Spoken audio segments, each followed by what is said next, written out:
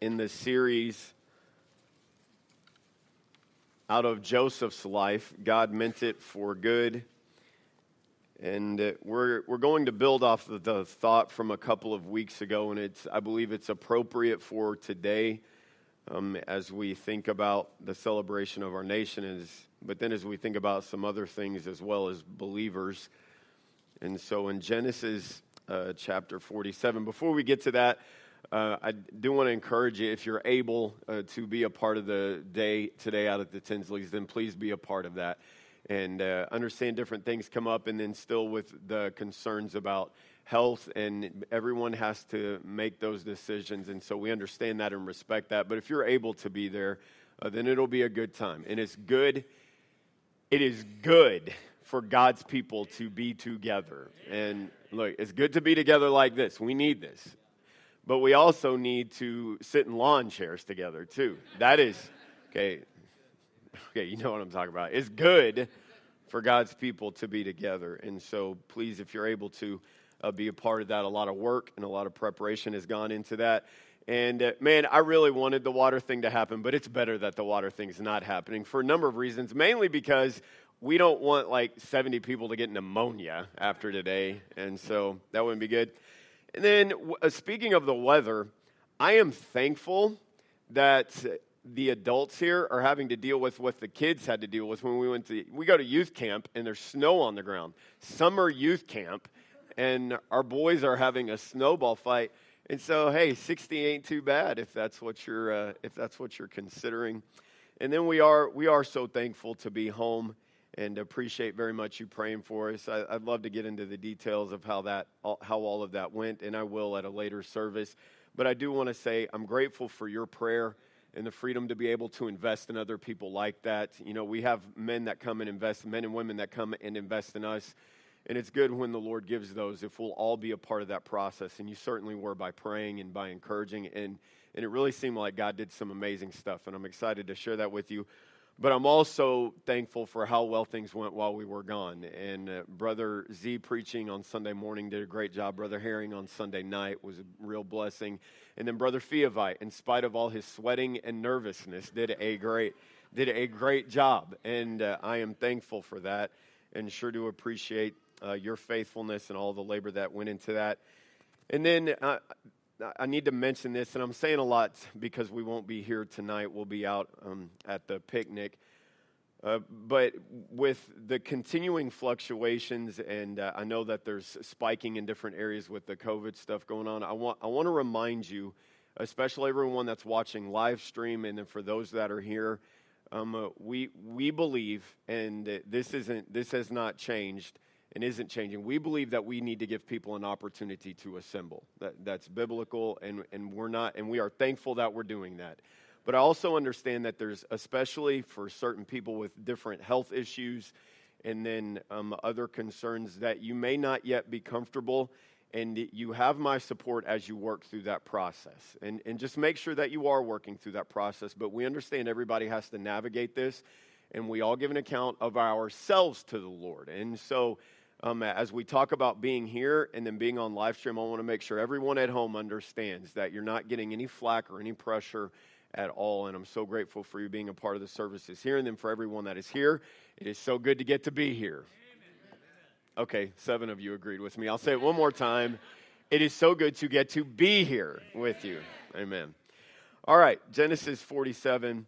If you remember chapter 46, we dealt with God called them into the land of Egypt as shepherds, and so there was some concern about how that would work.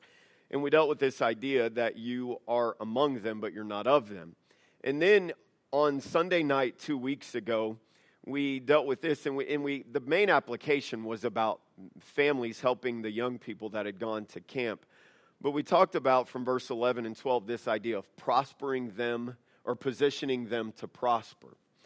And we'll read that again. But this morning, I want to build on that, and you'll see that as we get into the text. But look at verse number 11 of Genesis 47.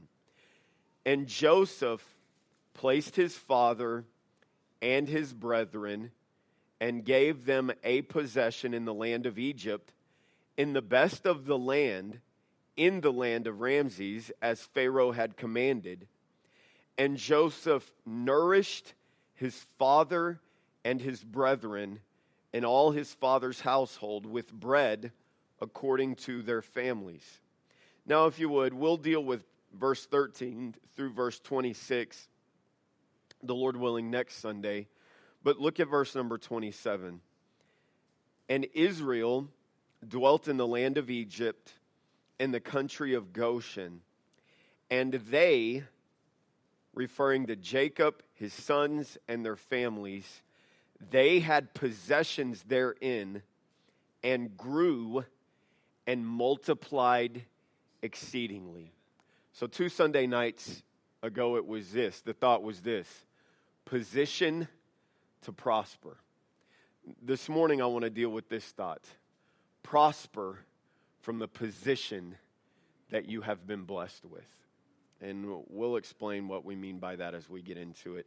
Father, thank you very much for allowing us to be here. Thank you for your people. And thank you for everyone that's a part of this service here and on the live stream. And I pray for your blessing as we open the Word of God, that you would help the communication, help the understanding, and help the response to it. In Jesus' name we pray. Amen. You may be seated. Thanks so much for standing. At this time, we'll enjoy a special from Brother Nate.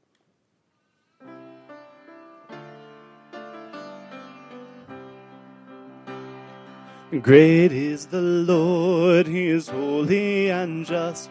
By His power we trust, in His love. Great is the Lord, He is faithful and true. By His mercy He proves He is love. Great is the Lord and worthy of glory. Great is the Lord and worthy of praise. Great is the Lord, now lift up your voice, now lift up your voice. Great is the Lord. Great is the Lord. Blessed assurance, Jesus is mine. Oh, what a foretaste of glory divine. Heir of salvation, purchase of God, born of His Spirit, washed in His blood. This is my story, this is my song, praising my Savior all the day long. This is my story, this is my song, praising my Savior all the day long. Great is the Lord and worthy of glory. Great is the Lord and worthy of praise. Great is the Lord, now lift up your voice, now lift up your voice. Great is the Lord. Great is thy faithfulness, O God my Father. There is no shadow of turning with thee. Thou changest not, thy compassions, they fail not. As thou hast been, thou forever wilt be. Great is thy faithfulness, great is thy faithfulness. Morning by morning, new mercies I see. All I have needed, thy hand hath provided. Great is thy faithfulness, Lord, unto Great is the Lord and worthy of glory. Great is the Lord and worthy of praise. Great is the Lord. Now lift up your voice. Now lift up your voice. Great is the Lord. Great is the Lord. Man, praise the Lord for that. He is great, and He is worthy of glory and honor. And then I love the medley of that song and sing, Blessed Assurance. That great Lord is mine. Be happy about it, amen. At least smile about it. You don't have to say amen every time, but at least smile. He's mine. And then His faithfulness is great. And so we sing, Great is the Lord. Thank you, Brother Nate. That was a blessing. Well, if you'll remember a couple of weeks ago in dealing with verse 11 and 12, we talked about the planter boxes and how my mom, being a gardener, as many of you are gardeners, and then how planter boxes work very well up here. She, while she was here hanging out with us for a few weeks, she and my dad built some planter boxes. And then the effort was underway to position them in the backyard in the place that would be most suitable for growth. We wanted to position them to prosper. And so you have to find the place in the backyard where they can get the right amount of sunlight and the right amount of water. And the idea is that we want them to be in a position, we want the plants to be in a position so that they can grow and so that they can eventually produce. That's the point of having a garden. You want, if you're going to have a garden, you want to have one that produces food that you can eat or that you can give to somebody else so that they can eat. You want it to prosper. And so you have these planter boxes, and then you put the soil in, you put the seed in, you put all of that work in, then you need to position it to prosper. So you make sure it has sunlight, and then you make sure it has water. You position it to prosper. In verse number 11 and 12, Joseph put his family in the best possible position to thrive as the people of God's covenant, because that's who they were. Remember, God had made a promise to Abraham, and that promise continued to Isaac, and then to Jacob, and to his sons. And so it's not just physical needs that they have in mind, but is the continuation of God's covenant with His people, which matters to us because the purpose of that covenant ultimately is the redemption of all mankind through Jesus Christ. That's why God, when He was making the covenant with Abraham, said that in thee and in thy seed shall all the families of the earth be blessed. The point was to bring salvation. And so Joseph, maybe not understanding the full extent of all of that, but certainly being aware that this is more than just sustaining physical life, that there is a purpose. Just as God had a purpose in using the betrayal to send me before them, God has a purpose in saving them, in the preservation of their lives. And so I want to put them in the position that will be the most conducive to them having success while they're here. I want them to be in the best possible position to grow, to raise their children. I want them to be in the best possible position in a time of famine to have food for their flocks. And then after the famine is gone, to be able to multiply and increase. I want them to be in the best possible position to succeed. And so Joseph had done much in order to procure that position for them. Okay, this is really important. This idea, get this. Joseph had done much to procure that position for them. What are you talking about? You ready? Betrayed. Slave. Lied about. Prison. Forgotten about in prison. And then choosing to forgive and show grace over bitterness choosing to use his position of authority and power instead of using it to get even or to get vengeance, choosing to understand that God took all of the bad that they had done to him, and God was now putting him in a position to do good to them and for them, and choosing to have a higher view, choosing to have a godlike, a Christ-like view, and then choosing in chapter 4, in the beginning of chapter 47, choosing to intercede to Pharaoh on their behalf. Look at verse number 1. Then Joseph came and told Pharaoh, and he presents them. No, Pharaoh was kind to them. Please look up here. Pharaoh was kind to them and was generous to them, but that was in no small part because of the life of Joseph, the conduct of Joseph, and the intercession of Joseph on their behalf. So their positioning was a result of the effort and labor that Joseph had put into helping to position them there. Okay, please get this. They weren't in that position because of them. They weren't in the position of verse 11 and verse 12, the best land, the best part of the land, a place where they could be protected, a place where their flocks could grow and their families could grow. They weren't in that position because of them.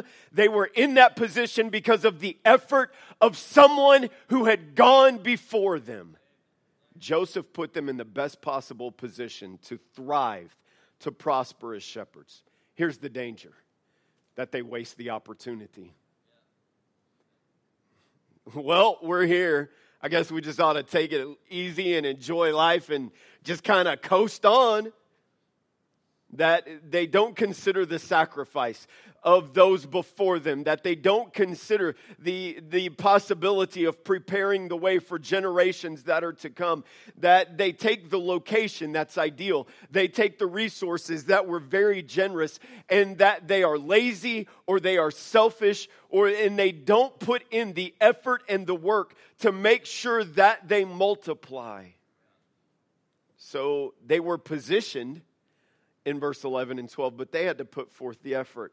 Now, the text doesn't say a lot, but it does say enough for us to know what happened here. You look at verse number 27. And Israel dwelt in the land of Egypt, in the country of Goshen, and they had possessions therein, and grew and multiplied exceedingly.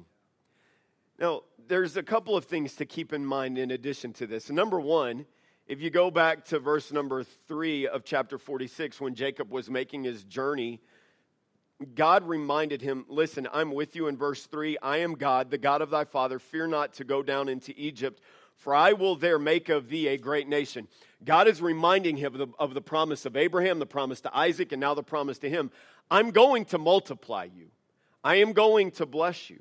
You also have natural laws. While they weren't stated here, it's understood. It's understood from the beginning of creation that you have the law of sowing and reaping, that you get what you invest, and what you invest will affect what you are able to produce and what you are able to receive.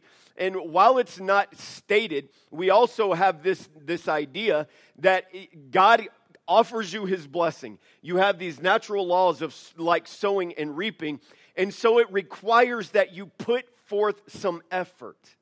There's an effort to contribute to the work. It's not like it's just going to magically appear.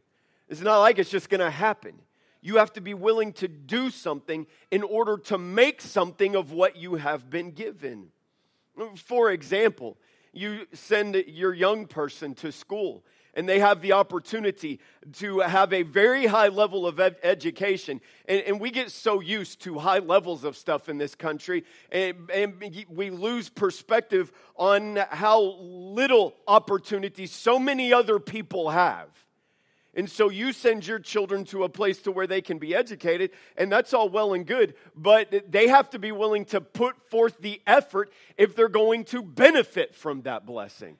They have to be willing to study. They have to be willing to apply themselves. They have to be willing to take it seriously. So you understand, giving someone the opportunity isn't the same as them making something of the opportunity. So they made something of the opportunity. How do you know? Because they grew. And then this word multiplied. The word multiply is an action verb. It refers to the act of increasing. So think about this in the context of them being shepherds. So you have the natural process of multiplication of sheep, of herds, like you do with any other living thing. But sheep have to be protected. Sheep have to be led to good grazing ground. Sick sheep have to be treated. And the flocks have to be maintained. There is an effort to multiply them that requires serious and intensive and sometimes very arduous labor. What do we know about sheep from the Word of God? That they have a tendency to what? Go astray. No, taking care of any livestock is not a low-maintenance endeavor. You take care of sheep, you take care of goats, you take care of horses, you take care of cattle, you take care of a dog. Yeah, the valleys have got that.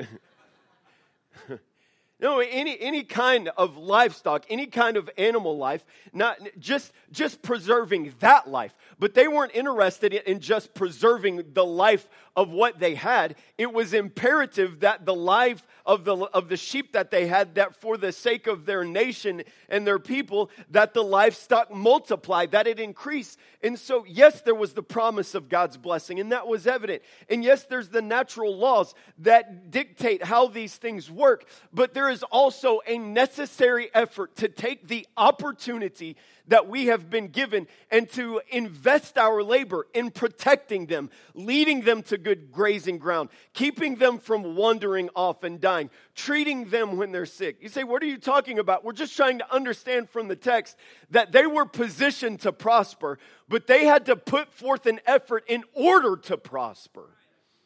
Or all of that positioning, all of that opportunity would have been wasted. Now, please get this. There's two problems if their opportunity was wasted. Number one, it was extremely disrespectful to the sacrifice of Joseph. No, these brothers, you talk about humility. These brothers are in a position to prosper after they betrayed their brother. Now they are in a position to prosper as a result of their brother's grace and love. I understand God was working in Joseph's heart, but Joseph still had to choose to submit to that work. It would have been extremely disrespectful to the labor of the one who had gone before them. Number two, it would have been extremely inconsiderate of the ones who were going to come after them. Again, in Genesis 50, in Genesis 46, you see different references to the fact that God has a bigger purpose that he is trying to accomplish. It's not just about the suffering of Joseph and how unfair it was. It's about how God can use all of that to fit it into the work of accomplishing his purpose in the life of this family, which would eventually become a great nation, out of which Jesus Christ would come and offer salvation to the entire world. And so Joseph has it in his mind in chapter 50. Hey, one day when I die, we're going to be leaving this land because this isn't God's ultimate purpose for us. And for Joseph's brothers to squander the opportunity that had been given them, not only would it have been disrespectful to the one who had gone before them, it would be so inconsiderate of the ones whose names they did not yet know, but would certainly come after them. And they should have been asking themselves this question in one way or another. We have been given much grace. Will we leave those that come after us in a better position than we have found ourselves in? Because we have found ourselves in a really good position. Statement for them would be this: because Joseph gave them much, they should be willing to do much. Let's talk about the freedom that you have been given in this country. Oh, it's right and it's necessary to remind each one of us here and anyone else that might be listening that this is not a perfect nation. Okay, come on. That's right. It's not a perfect nation. Was not a perfect nation, is not a perfect nation, will not ever be a perfect nation. But the freedoms that have been provided for us in this nation are greater than at any other time in history.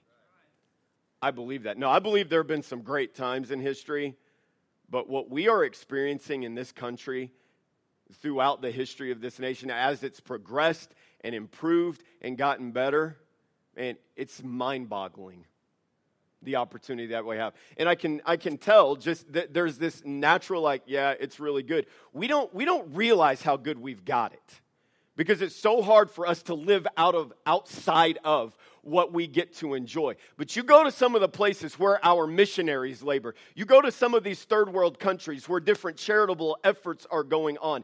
And basic things we take for granted, we don't even have to think about here in this country. You don't have to worry, or you haven't had to worry about them for your family before you, for your family after you. We enjoy significant blessing in this country. We have. Now look, there's been warts, there's challenges, but every person living in this country today has the opportunity to make something of their life. Now, how is that possible? Borrowing from the text, you've been positioned to prosper. If you live in this nation, if you are blessed to live in the United States of America and call this place your home, you have been positioned to prosper. Are you saying that no one else anywhere else can prosper? No, that's not what I'm saying. But it's right to acknowledge what we have here. You have been positioned to prosper.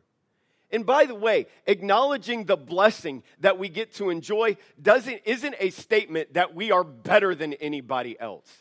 That somehow the citizens of this country are more valuable than anybody else. That contradicts the clear teaching of the Word of God. But it's also right to acknowledge in this country, under that flag, we have been given much.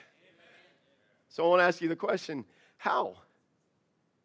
How did that happen? No, this is what some people think. You won't state this, and many people won't even articulate an answer because we never take the time to actually think about why we get to enjoy certain things. We just live selfish lives without one moment of introspection. But why do you get to enjoy this? It's more than one answer.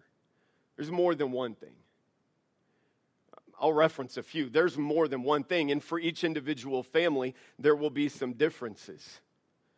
But in part, you're able to enjoy what you get to enjoy in this country because of the sacrifice of those in the military. True statement. Well, our military, okay, yeah, go ahead, find the warts in the military because there's always going to be warts and there's always going to be imperfection. Just like there is imperfection in your life as well. And I'm amazed at how we hold other people and things to a different standard sometimes than we do our own selves. And there are many, many in our military who have sacrificed much, and we have benefited from that. Like, you need the statistics. No, it's good. It's good to hear some statistics. Again, I'm not advocating for the perfection of any military institution. I'm not advocating for the particular individuals during this time period. I'm not even certain statistics I'm going to give you. I understand there's differing views about those wartime efforts. I'm just making the point that a whole lot of people made sacrifices who weren't the ones making the decisions, and we should understand how that had a positive effect on our nation.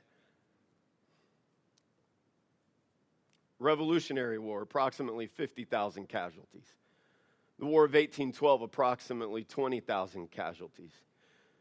The Civil War, just the Union side was over 600. You take the Union and the Confederate side, and it was over 1 million casualties.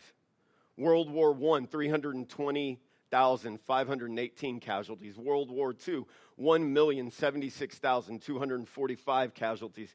Korean War, 128,650 casualties. Vietnam War, 211,454 casualties. The Gulf War, 1,143. The war in Afghanistan, 22,266 at the time of these statistics.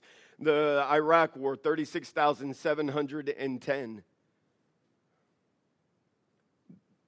That's a whole lot of blood that's been shed. It's a whole lot of wounded people. That's a whole lot of permanently altered lives.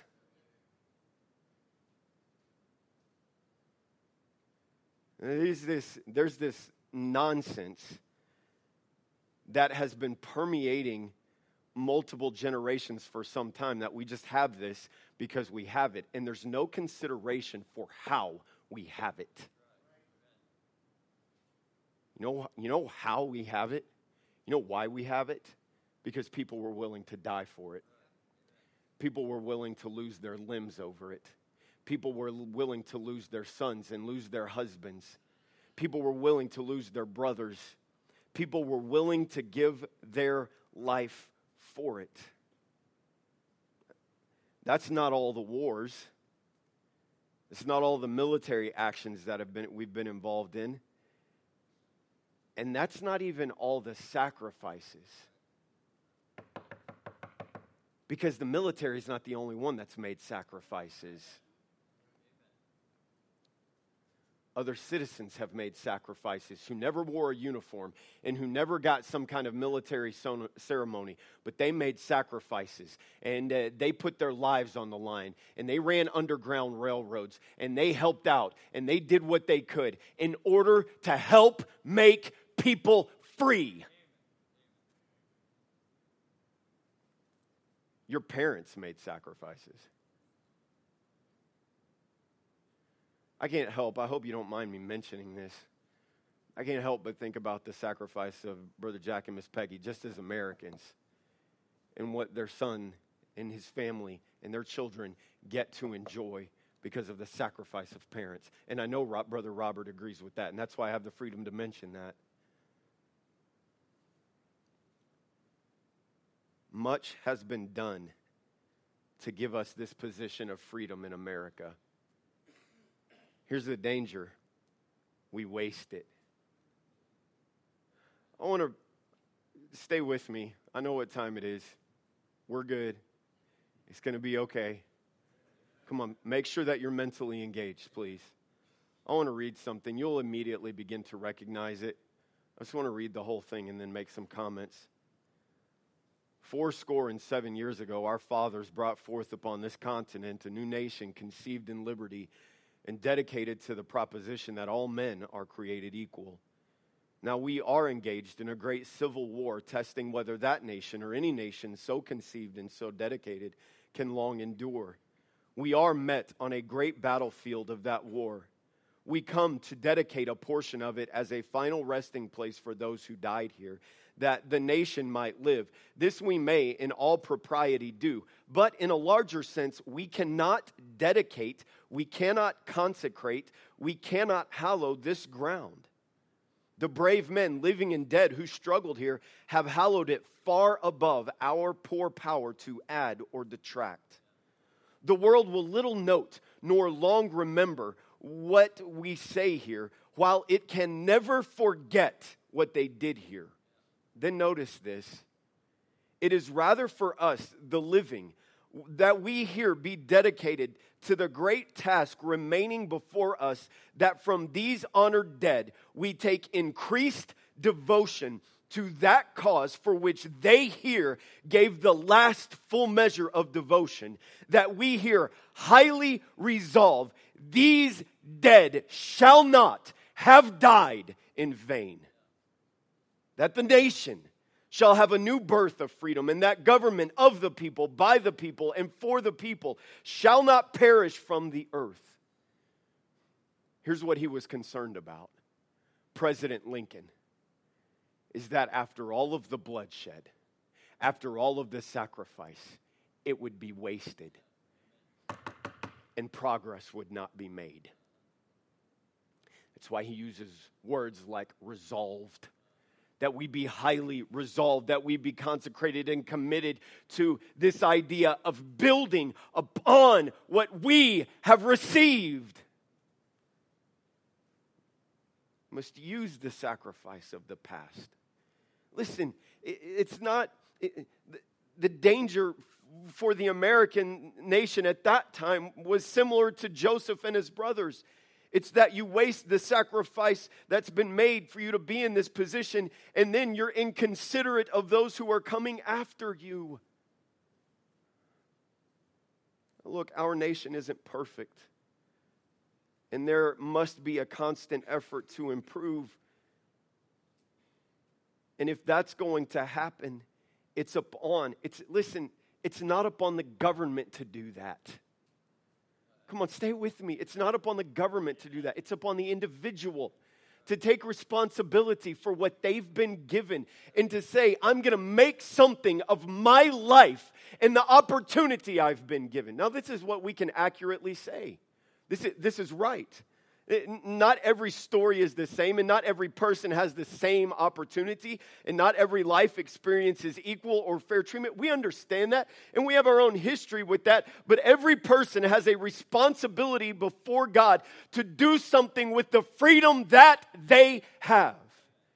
And we have enjoyed generations now of freedom and opportunity where if you want it, it is available if you are willing to do something with it. But there has to be a willingness to work. Work at an education. Work at making an honest living. Doing good for your neighbor. You cannot legislate greatness in America. It's like philosophers from the past have said, America is great because America is good. And the point of that is this, that when individual people take responsibility to live their lives in a way that makes the most of the freedom and honors the ones who've come before them and prepares the way for those coming after them and keeps the goodness of God, allowing it to affect how they treat others, that is what makes this country great.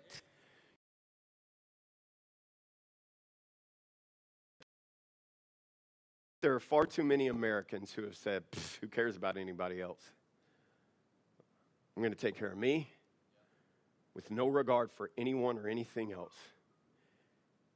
And generations who've been positioned in this country have done nothing to prosper for themselves, for the ones coming after them. But the freedom of America isn't the only freedom you've been given. We're not done yet. Just building. No, the freedom in America isn't the only freedom that you've been given. Let me make this statement. We need to hear this. It's not the greatest freedom that you've been given. No, I'm thankful for America, but America is not what reconciles me to God. No, I'm thankful to live in this country. I praise God that I get to call this my home. I thank God for the privilege of saying the Pledge of Allegiance. I thank God for a family, including my parents and grandparents and great-grandparents who have a history of military service and love for this nation. I thank God for all of these things, but a person's greatest need is not what nation they come from. It is to be reconciled to the Creator from whom they are separated because of sin. And the greatest freedom is not found in a flag. It's not found in a national identity. It is only in a relationship with Jesus Christ. It is the freedom, the eternal freedom of your faith. Salvation. Can you remember? You remember when you consciously made the decision that I am putting my faith in Jesus Christ, and how from that moment you understand it. I am a follower of Him. I am His and He is mine. The moment you trusted in Jesus as your Savior, your eternity, your standing before God, everything about who you are and where your life is headed changed. Man. Therefore, if any man be in Christ, he is a new creature. Old things are passed away. All things are become new. Man. We're talking about blank check forgiveness. And you know why it's a blank check forgiveness for you? Because it was cashed and deposited against the credit of the eternal sacrifice of Jesus Christ. There is forgiveness available for any sinner and any sin. And that is the freedom that we have through Jesus Christ. since you're so excited. Eternal security. Wait a minute. That phrase is not in the Bible. No, you're right. But eternal life is in the Bible. Everlasting life is in the Bible. The phrase and they shall never perish is in the Bible. No, it's not like we just make up things here. We take the truth of the Word of God. And sure, we use a phrase like eternal security. The idea of that is in the Bible. It's all over the Bible. Oh, you don't get saved because of what you do. You don't maintain your salvation because of what you do. You don't keep your salvation in eternity because of what you do. It's all about Him, therefore it's eternal.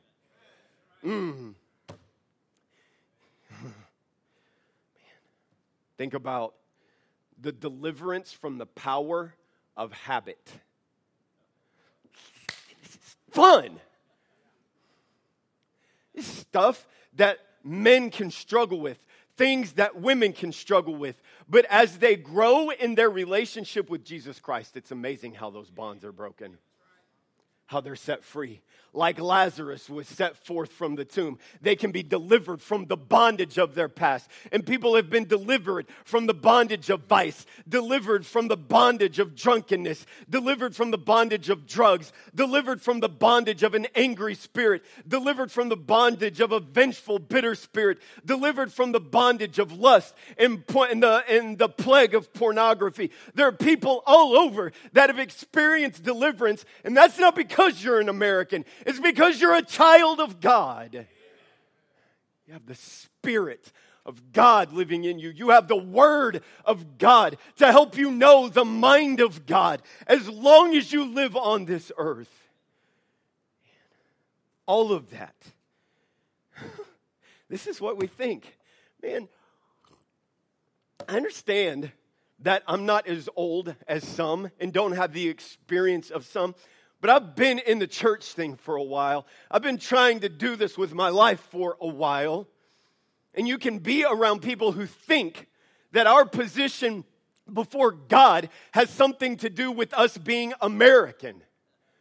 No, it has everything to do with Jesus Christ. That's who it has to do with. All of that I just talked about has been given by the effort and sacrifice of someone other than you. Jesus made it possible when He died. But His sacrifice didn't start when He died. His sacrifice started when He humbled Himself and was willing to become a man. When He was willing to take upon Himself the form of a servant and humbled Himself to death. Humbled Himself to the separation from God the Father. Humbled Himself to the mocking, scorning rebuke of men that He was dying to save. You know what? I'm so happy. You know what Jesus did? He translated you from the kingdom of darkness to the kingdom of light by the way of His cross. Please get it. You know what He did? He repositioned you so that you could prosper. Oh, yeah. Oh, yeah. You know what heaven's called? Being positioned to prosper. You know what eternal security is called? Being positioned to prosper. You know what forgiveness is called? Being positioned to prosper. You know what the help of the Word of God and the help of the Holy Spirit when you're struggling is called? Being positioned to prosper. I've heard people make this statement before at the time of a great loss in their life. And usually when they're going through something like sickness or death, and they'll make this statement to me, Pastor, I don't know how people without knowing Jesus Christ make it. And you know what that's a reminder of? That even in your darkest moments, you have been positioned to prosper. But then I believe this would be right from the Word of God. Others had to make a sacrifice so that I could have the faith of Jesus Christ. Jesus wasn't the only one who died. No, his death is the only one that accomplished what it accomplished. But others had to die to keep that message going. You say, what are you talking about? Stephen. Look, Stephen wasn't even a pastor. Stephen didn't have some kind of big title in life. He was just a man full of faith and the Holy Spirit and good works. And he believed in the gospel. He believed in the position that God had given him through faith in Jesus Christ. And he wanted all people of all nations to know it. And as the stones were raining down on him, he said, Father, lay not this sin to their charge. No, and it's that kind of sacrifice, it's that kind of commitment to the faith of Jesus Christ that has allowed it to prosper in every setting, in every nation, and in every generation where it has been present.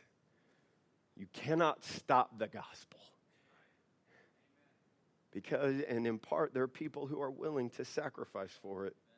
I could talk about other people in the Bible, men and women who gave so much so that the gospel would continue from one generation to the next. I got to talk about my parents. Stay with me, please.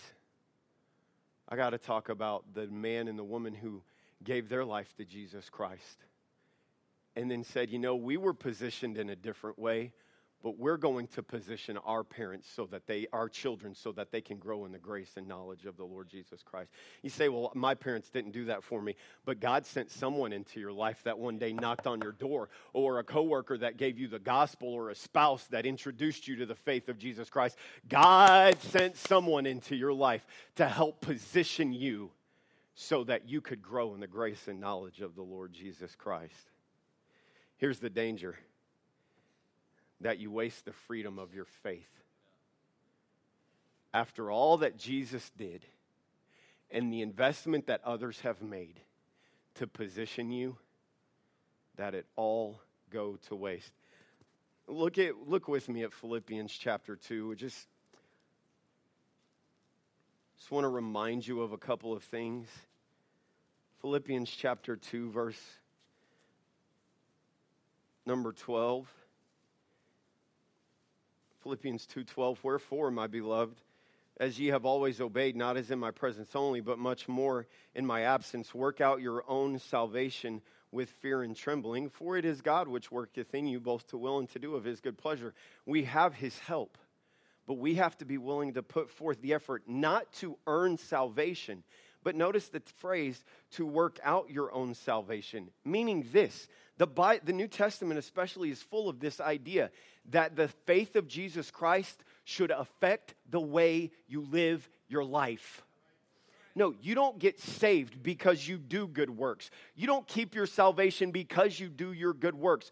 But Jesus did not die just to take us to heaven. He died to reconcile us to God. He died so that his life could be manifested through our life.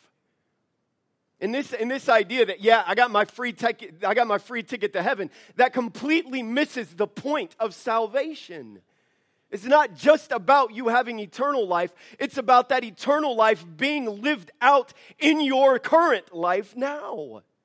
That's why he says in Romans 12:1, I beseech you therefore, brethren, by the mercies of God, that ye present your bodies a living sacrifice. He talks about being transformed by the renewing of your mind in verse number 2. And the point of it is this: God positions you, but you need to do something with the blessings that he's given to you. Look, we're not talking about working for your salvation, but your salvation ought to produce work from you. Not talking about losing your salvation, because you can't lose something that you didn't give yourself. You can't lose something you didn't give yourself. But your salvation ought to be affecting, the freedom in Christ ought to be affecting the way you live your life. There's some of you that have been saved for a long time, and you might be still living under the same habits that you struggled with before you got saved. There's some of you that you've been saved for long enough to know better, but your attitude in certain situations with certain people has not improved at all. There's some of you men that have been saved for a long time, and yet what you are as a husband today is no different than what you were as a husband before you got saved. Some of you ladies have been saved a long time, but what you are as a wife or as a mom is showing little to no evidence of your relationship with Jesus Christ. Some of you have been saved a long time, and yet you've not made any effort to help another person know the love of God through faith in Jesus Christ. Some of you that have been saved a long time, and you don't know any more about the Word of God today than you did 10 years ago when you got saved.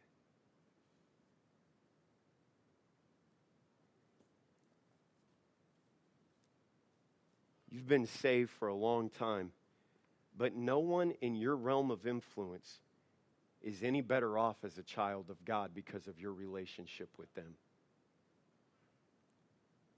You know, I believe this, and I don't want you to say amen to this. I believe it. I'm convicted of it. And at another time, another message, I'll get really passionate about it physically, but the passion burns in me. We've been given something great at this church. Oh, man, one church, 6 one way, half a dozen another. No. Not all churches get to enjoy the same thing. Now, I think about the sacrifice of someone willing to start it. I think the sacrifice of people. I think about the sacrifice of our former pastor, David Hetzer.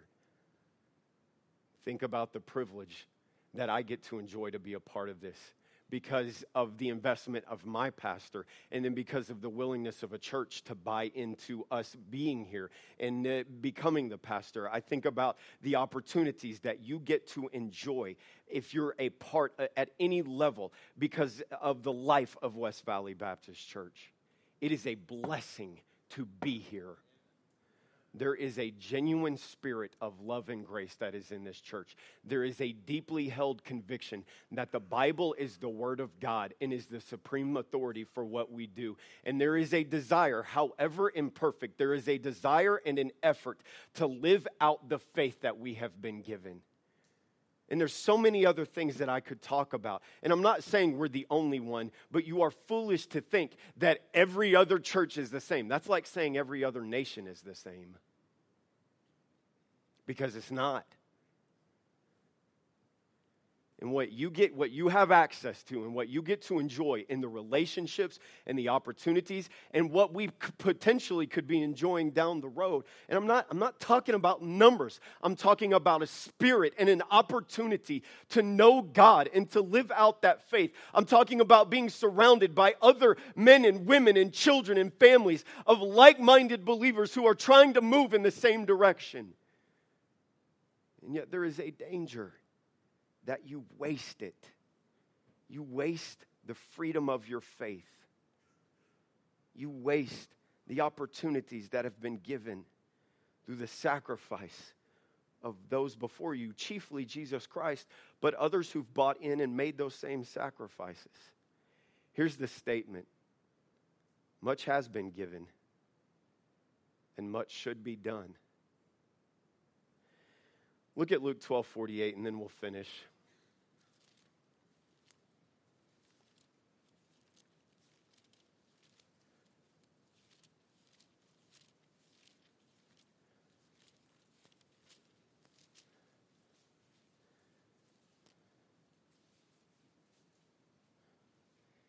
I'm not going to read the whole verse, just start in the middle part. There's a lot more to this.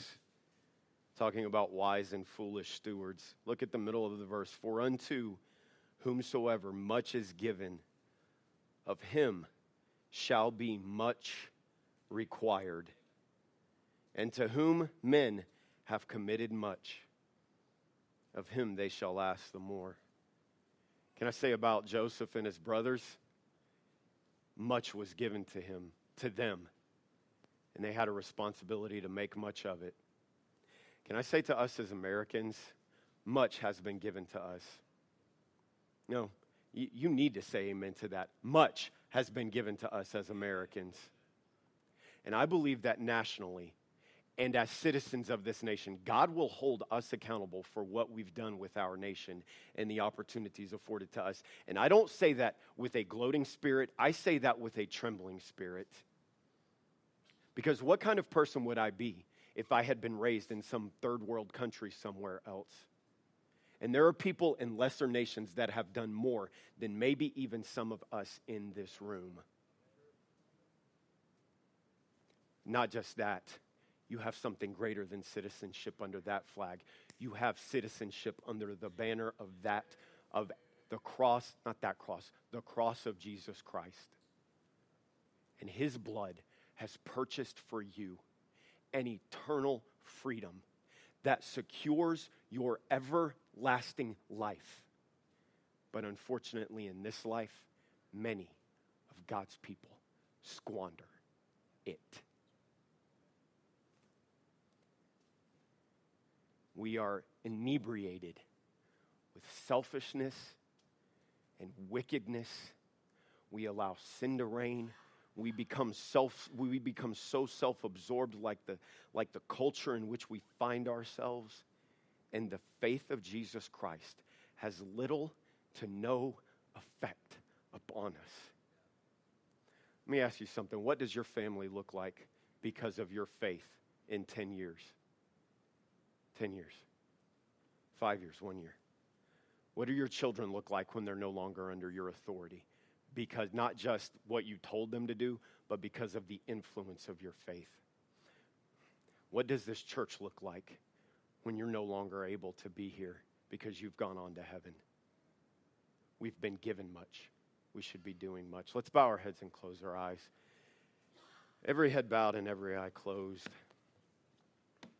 Thank you for the effort to listen. Grateful for it. So thankful for you being a part of the service this morning. For those watching live stream as you bow there in your living room. For those here in the sanctuary with your heads bowed and your eyes closed, while Miss Rebecca softly plays.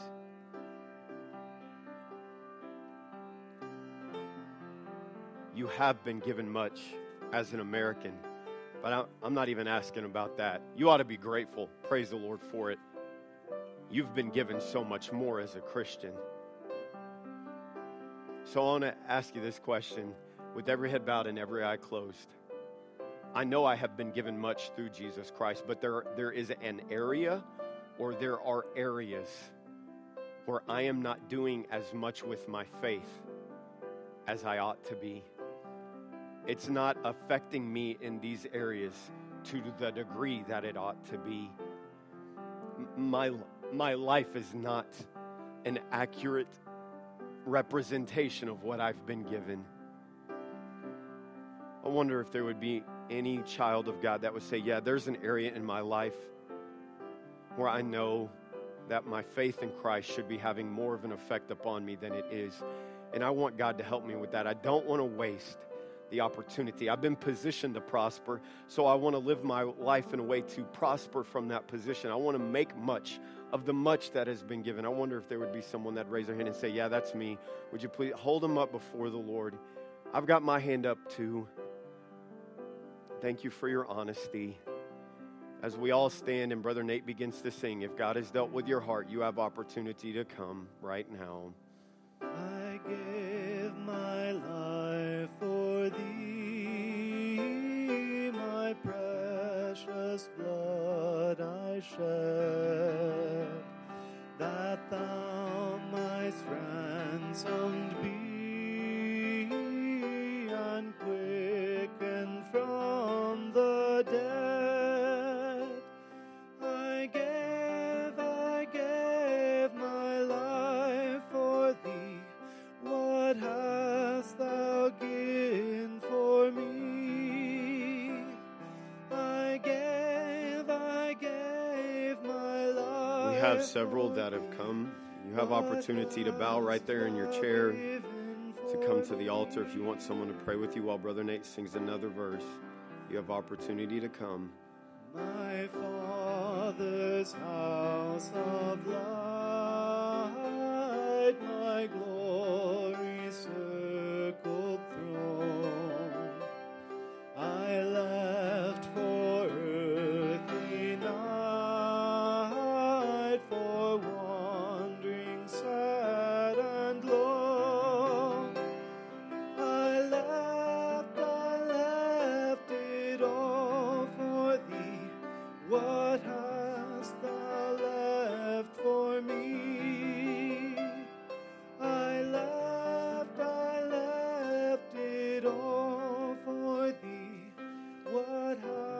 sing one more verse. For me, I suffered much for thee, more than thy tongue can tell, of bitterest agony to rescue thee from hell. I've borne it all for thee. What hast thou borne for me? I've borne it all for thee. What hast thou borne for me? Amen. You can direct your attention this way. Well, to everyone that's here, God bless you for being here. And to our guests, if you are new, thank you so much for being a part of our services today. It is a delight to have you, and we are thankful for you being with us.